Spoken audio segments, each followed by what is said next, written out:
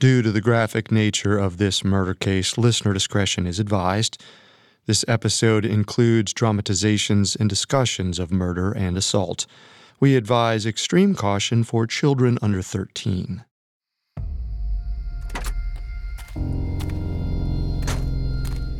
It was just after midnight on September 10th, 1926. The chill of night crept into 22-year-old Clara Olson's bones as she stepped out of her boyfriend's car. Clara stood for a moment next to her boyfriend, Erdman, as well as a mysterious, unnamed man whom she'd never met prior to this night. The three had traveled 40 miles outside of the couple's hometown to a wooded area of rural Wisconsin. But only two of the travelers would continue their journeys after that night. There, among the trees, with no one else for miles, Clara collapsed face first onto the ground. She'd been struck in the back of the head. The blow killed her and her unborn child instantly. Clara's body was left in a shallow grave with nothing but loose twigs and branches to cover her burial site. She was left there in the cold. Clara's satchel of clothes, which she had packed for the journey, was eventually buried in its own shallow grave, about halfway between Clara's gravesite and Erdman's home. Erdman had told Clara not to bring anything with her, but she didn't listen. She thought they were secretly eloping to legitimize their unborn child and packed a proper dress for the ceremony. Clara had disobeyed another of Erdman's requests as well. He'd told her to burn all of their love letters before coming to meet him that night, but she secretly kept two, hiding them in her bodice. One of the letters was a romantic one that Clara cherished, and the other contained Erdman's instructions for their plans that night. They would become some of the only clues into Clara's untimely demise.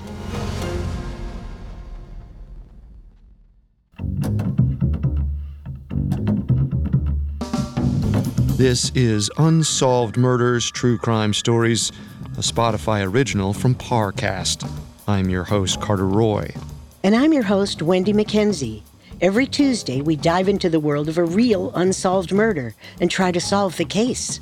You can find episodes of Unsolved Murders and all other Spotify originals from Parcast for free on Spotify. This is our second episode on Clara Olson. Last week, we covered Clara and Erdman's year-long courtship, Clara's unexpected pregnancy, and Erdman's desire to avoid marrying her. This week, we'll cover the fallout of Clara's murder, detailing how this seemingly open and shut case became a fruitless search for justice. We have all that and more coming up. Stay with us. There's no better feeling than a personal win, and the State Farm Personal Price Plan can help you do just that. Talk to a State Farm agent today to learn how you can bundle and save with the Personal Price Plan. Like a good neighbor, State Farm is there. Prices are based on rating plans that vary by state. Coverage options are selected by the customer. Availability, amount of discounts and savings, and eligibility vary by state.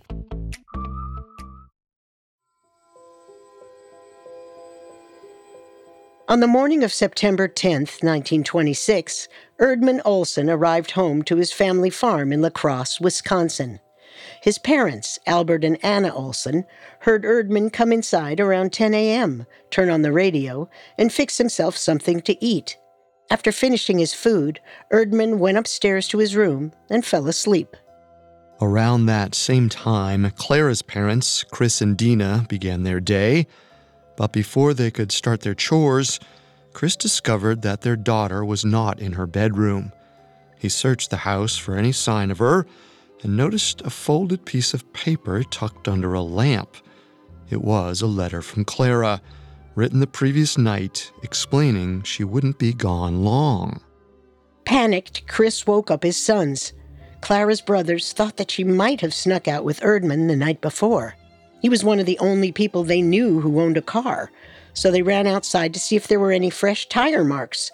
Sure enough, they found tracks on the edge of their property that headed in the direction of Erdman's home. Clara's brother Bernard decided to walk over.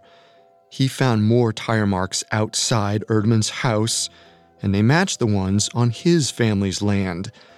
Bernard also noticed that the tracks from his property went past Erdmann's, then returned from that direction and back into the drive, where Erdmann's Ford Roadster was now parked. He thought that Erdmann had picked Clara up, they'd gone somewhere together, and then returned home. When Bernard approached the front door and knocked, he'd hoped Clara would be the one to answer. They'd laugh off her blunder and convince their father to forgive her. But when Erdmann opened the door, rubbing his tired eyes, Bernard frowned. Erdmann, I've come to collect Clara. She's not here. I know she went out with you last night. I see the tire tracks. Now go get her. I swear, she's not here. But okay, yeah, I did see Clara last night. She asked me for $50 and to take her to Viroqua. Viroqua? She said she was unhappy with farm life and wanted to get away. Probably saw that I'm doing well in college and wanted to make something of herself too. Viroqua is north of La Crosse. Your tire tracks are coming from the south. Tell me the truth. Well, we had to make a stop first. Hello, Bernard. How can we help you? Morning, Mrs. Olson. I'm looking for Clara. She wasn't home when we woke up, and I believe she went out with your son last night. Well, she's not here. But if you'd like to take a look around for yourself, come on inside. Out of politeness, Bernard followed Anna into the farmhouse. He checked the rooms for his sister, even though he already knew she wasn't there. He eventually headed back home, a sinking feeling in his gut the whole way. Meanwhile, Erdmann slunk back to his room. His mother saved him from digging a deeper lie, but she had no idea what she'd helped him cover up. He was due back at Gale College the next day, so he told himself that he'd just have to wait it out, and soon it would all be forgotten. While Erdmann may have been able to put Clara out of his mind, the people of La Crosse were captivated by Clara's mysterious disappearance. Rumors swirled that Erdmann was involved. No one thought he'd outright harmed her, but they did believe he was hiding something. Clara's family was also convinced that Erdmann was connected. They believed that Erdmann dropped Clara off somewhere, maybe with a promise to return later, but then deserted her. But they didn't want to jump to conclusions just yet. After all, they trusted their daughter. They waited 2 weeks in hopes that they'd get a letter from Clara explaining where she was. But when nothing came, Chris and Dina Olson decided to sort fact from fiction themselves. They paid a visit to Erdmann's parents to see what they had to say about Clara and Erdmann's relationship, and if they knew anything about the night she vanished. Hello, Anna. We'd like to speak with you and your husband, if you don't mind. Albert's not home right now. What can I help you with? I'm sure you've heard that our daughter, Clara, is missing. It's been 2 weeks, and we're desperate. Apparently, she planned to go out with Erdmann the night she disappeared. We were hoping you might know something. Anything. Look, the situation is pretty cut and dry. What do you mean by that? It's the same as with any other girl in her condition. Clara will come home once she has the baby, probably around New Year's if I had to guess. You'll just have to wait until then. A baby? Anna watched as the Olsons digested the news. She'd thought they already knew about the pregnancy and felt embarrassed that she revealed such sensitive information this way. But at the same time, she was tired of the rumors about her son. Maybe Erdmann wasn't a perfect gentleman, but he wasn't caught up in this. Clearly, Clara went off to have the baby by herself. Her parents had no reason to be so worried. But Chris and Dina felt differently. As they walked back home, they felt more certain that something was seriously wrong. They could understand why Clara kept her pregnancy from them at first. Certainly, they wouldn't have been thrilled, but left without options, she would have eventually come to them. She at least would have written home by now. Clara's parents realized that their daughter must be in trouble. They had to do something. And if Erdman's parents weren't going to help, they'd go to Erdman himself. So Chris grabbed a ride with two of his friends and drove north to Gale College to find out where Clara was. Coming up, Chris and Erdman face off. I'm Sarah Turney, host of Disappearances, a Spotify original from Parcast. In 2020, I used social media to help bring justice to my sister Alyssa's nearly 2 decades-long disappearance. Now, I'm exploring the many reasons people disappear and finding that the truth may be even harder to locate than the person. Who forced a famed explorer to lose his way? What did a missing Hollywood starlet leave behind? And how could the heiress to a Chicago candy fortune just vanish? Every Thursday on Disappearances, join me for a deeper look into history's most gripping missing persons cases. Tracking timelines, analyzing clues, and piecing together as many answers as possible to find the actual truth. Follow the Spotify original from Parcast, Disappearances. Listen free only on Spotify.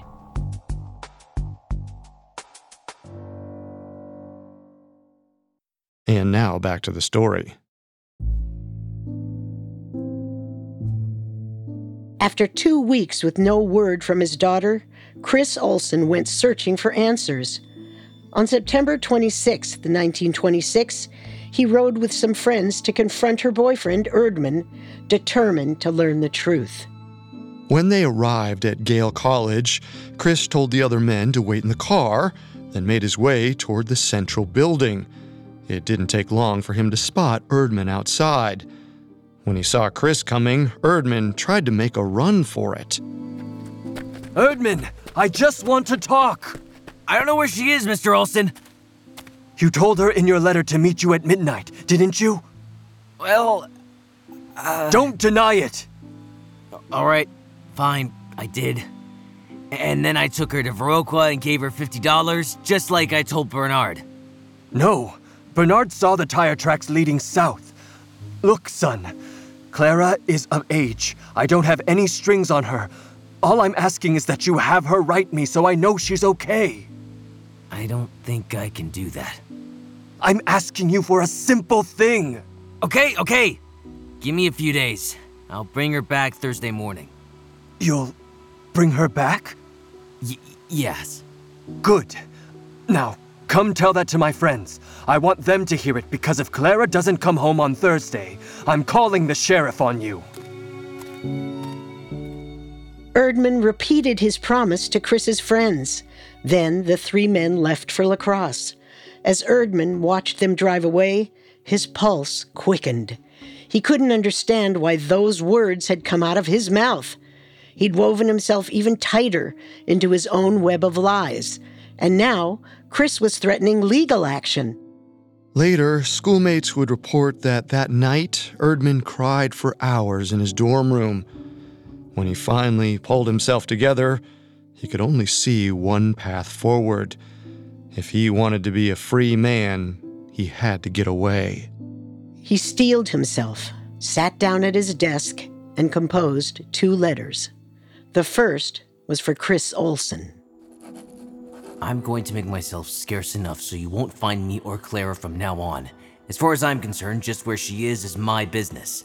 At the present and after the big bunch of lip I got from you, I am not caring a great deal either. There are things you better not try, and that is to drag my family into this matter. The second letter was far more difficult for Erdman to write. It was for his parents. I am leaving tonight for some place where no one knows.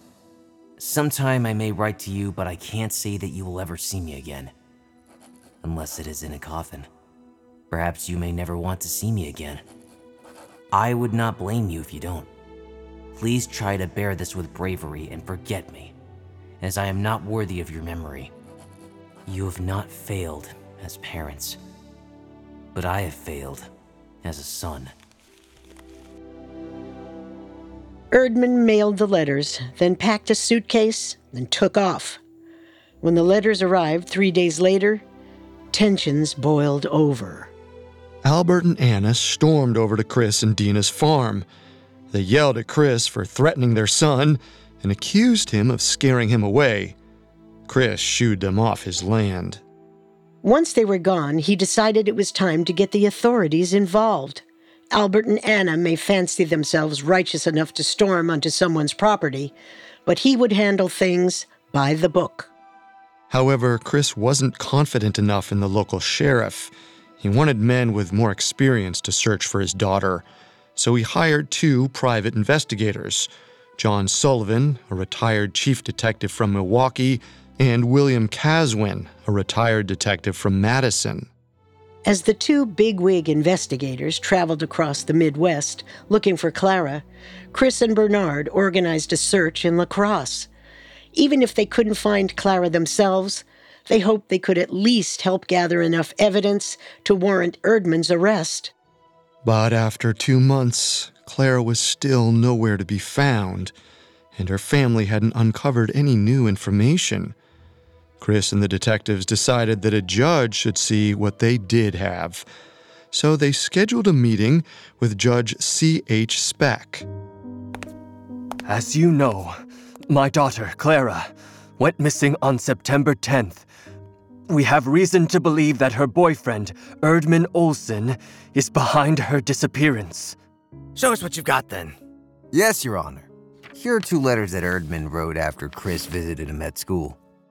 The boy tells his parents he intends to flee and threatens our client. What else? Your Honor, Erdman's tire tracks were spotted leaving our client's property, then heading south past his own house. Based on this, his story of that night doesn't add up. Which isn't surprising. Many people saw him drunk at a nearby dance earlier that evening. In general, testimonies of the boy's character aren't good. Finally, Caswin and I scoured the entire Midwest and, Your Honor, Clara was pregnant, but there are no reports of her at any hospital. I'll have a word with the district attorney. We'll see what we can do. Chris and the PIs waited with bated breath. If they couldn't obtain a warrant, they'd be at a standstill. Finally, Judge Speck returned with the district attorney in tow. He introduced himself as J.S. Earl and promptly presented a warrant for Erdman's arrest. Chris breathed a sigh of relief. While it was somewhat unprecedented to issue a warrant without a body, the judge felt that there was enough motive and circumstantial evidence to authorize it. Plus, the fact that Erdman fled made him look suspicious. The district attorney felt certain that someone was keeping secrets, and if that someone was Erdman, he would find him. With the arrest warrant issued, the hunt for Clara picked back up. More people joined the effort as newspaper reports of her disappearance sprang up across the region. Chris and his sons gathered over 100 local farmers and organized a search party in Wisconsin. Chris offered a $200 reward, the equivalent of thousands of dollars today, for anyone who could find anything related to Clara's whereabouts. Unfortunately, the harsh Midwest winter was upon them. A blizzard halted the search. Now Clara's family worried that if she was still alive, the freezing conditions would kill her. The anxiety weighed on Chris. He recalled the dream he had the night Clara disappeared. He'd seen her laying face down, dead in a shallow grave. The image haunted him, and he wondered to his friends if it wasn't so much a dream as a premonition. Meanwhile, across town, another set of concerned parents lay awake at night. Albert and Anna had now lost their child. They had no idea where Erdman was, or if they'd ever see him again. There had been a few supposed sightings since his photo appeared in the paper, but they didn't lead to anything.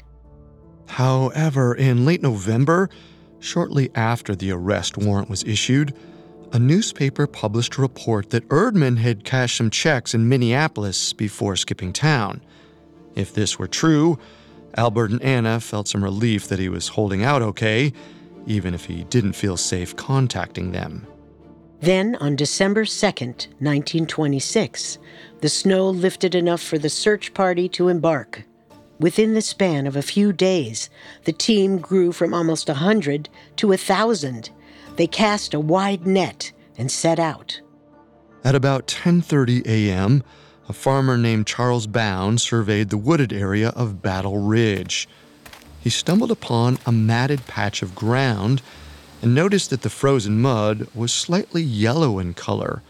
An experienced farmer, Bound knew this meant that someone had turned the earth before it froze. He picked up a stick and dug through the patch of dirt. He was able to break up the hardened soil. What he uncovered shook him to the core. The heel of a woman's boot appeared out of the earth. Bound immediately alerted the others. Something's over here! Come quick! This is the girl? They said she was wearing boots. I don't know. We'll have to uncover her to find out. Help me! Be careful now. If it's not her, it's someone. Ugh! What is that? Oh no. Oh my goodness. Once they uncovered the body, they instantly recognized Clara's clothing.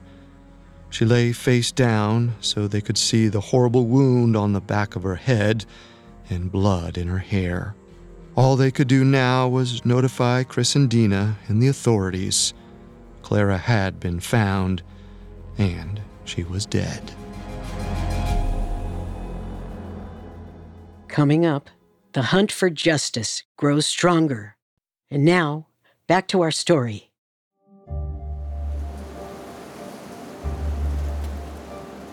Three months after 22-year-old Clara Olson vanished, the gruesome truth was finally uncovered.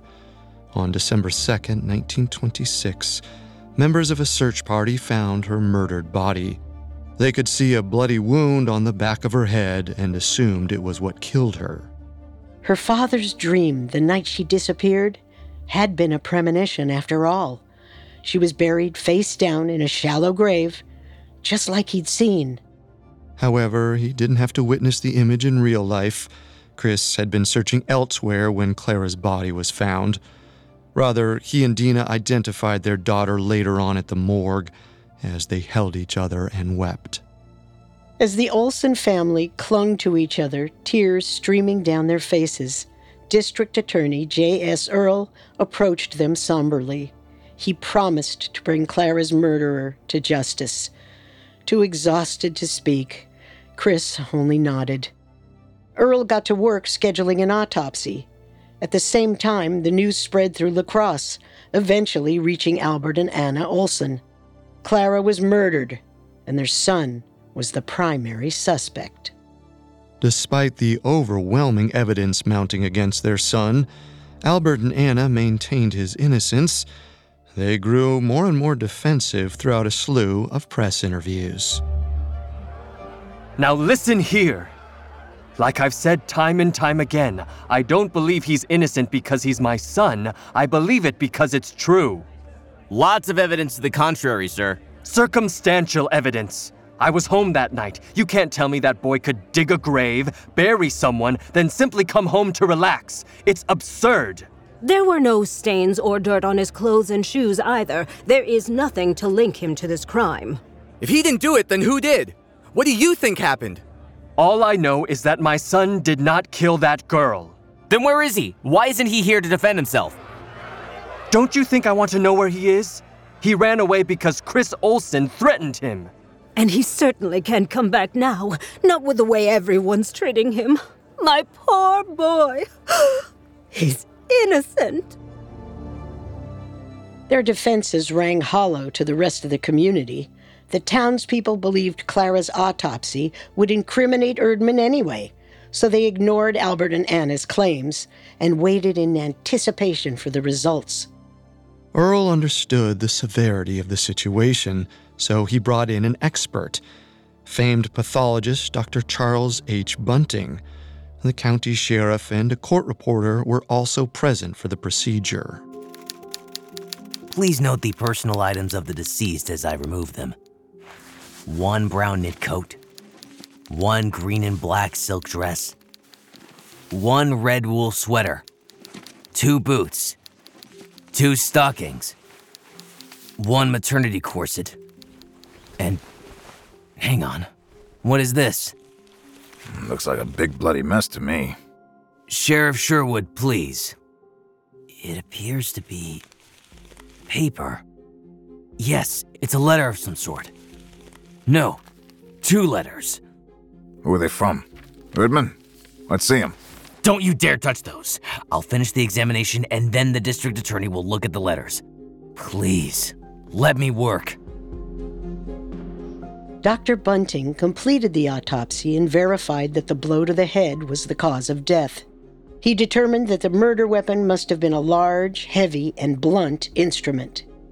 The pathologist also carefully noted that there was no evidence of sexual assault or attempted abortion, and that the child Clara had been carrying was a girl. Finally, Bunting passed the letters off to the DA, who confirmed that they were from Erdman. He'd instructed Clara to burn their letters and keep their planned elopement a secret. Earl became certain that Erdman was guilty of her murder. He set out, more determined than ever, to find the missing fugitive. When Earl interviewed students at Gale College, they told him that Erdman used to make fun of Clara to his friends.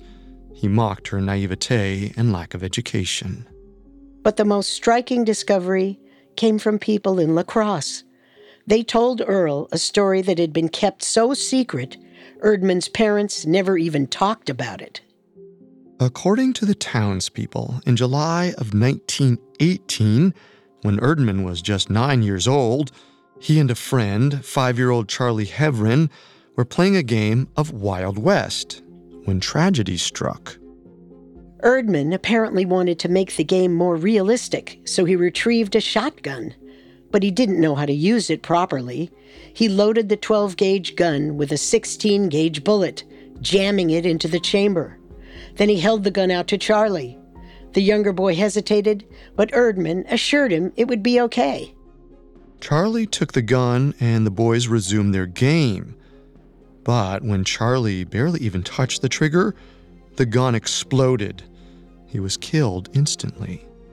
At the time, the sheriff's department ruled it an accident. 8 years later, however, with another violent death connected to him, people wondered if the now missing Erdman had a predisposition for evil all along. D.A. Earl now realized that Erdman might be more than just a troublemaker and bad boyfriend. He continued the interviews and discovered another surprising piece of the puzzle. Apparently, Erdman might not have acted alone. He'd gone to a dance the night of Clara's disappearance. Earl spoke with party guests, who claimed that Erdman drove off with a strange man sitting next to him in the car. Chris Olson clung to this detail. He couldn't bear the thought that his daughter might have dated a cold-blooded killer. So did Erdman's parents, who, of course, hoped their son would be found innocent of murder. But to everyone's dismay, no one could identify the mysterious man. D.A. Earl couldn't even obtain a valid description of him, and as the trail to Erdman's potential partner ran cold, so did the trail to Erdman himself. Newspapers across the globe had picked up the story of Clara's murder, and the reward money for Erdman's capture was raised to $5,000. By March of 1927, reports of Erdman sightings popped up in various states across the country, and even Norway, but none of them panned out. Over 6 months had passed since Clara was killed, and the DA still had no sight of his suspect, no picture of the possible accomplice, and no idea where, or even what, the murder weapon was. So, on March 27th, when a package was discovered about halfway between Clara's gravesite and Erdman's home, Earl hoped for conclusive evidence. But the package only contained Clara's extra clothes, including an ivory dress that she had brought to wear for her wedding. And with that, the case dried up. Nothing could be done to bring Clara justice. After the investigation fizzled out, Clara's family tried to move on as best they could. Clara's brothers never married, But her closest sibling and confidant, Alice, wed in 1944 and had a son.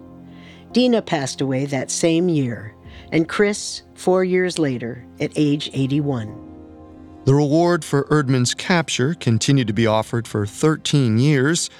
Sightings continued to crop up all over the globe until as late as 1949.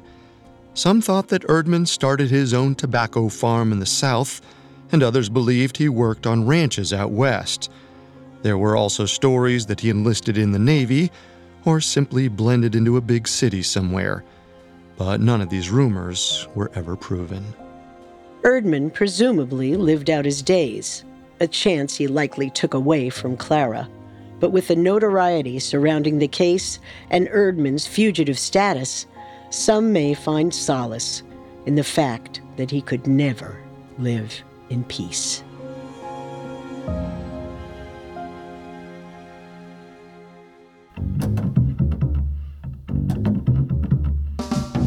Thanks again for tuning into Unsolved Murders. We'll be back next Tuesday with a new episode. For more information on Clara Olson's murder, amongst the many sources we used, we found Murder in Wisconsin, the Clara Olson case by Larry Shekel, extremely helpful to our research. You can find all episodes of Unsolved Murders and all other Spotify originals from Parcast for free on Spotify. We'll see you next time. If we live till next time. Unsolved Murders True Crime Stories is a Spotify original from Parcast. Executive producers include Max and Ron Cutler. Sound design by Michael Langsner, with production assistance by Ron Shapiro, Trent Williamson, Carly Madden, and Freddie Beckley. This episode of Unsolved Murders was written by Ellie Reed, with writing assistance by Sarah Batchelor and Giles Hofseth. Fact-checking by Cheyenne Lopez, and research by Mickey Taylor.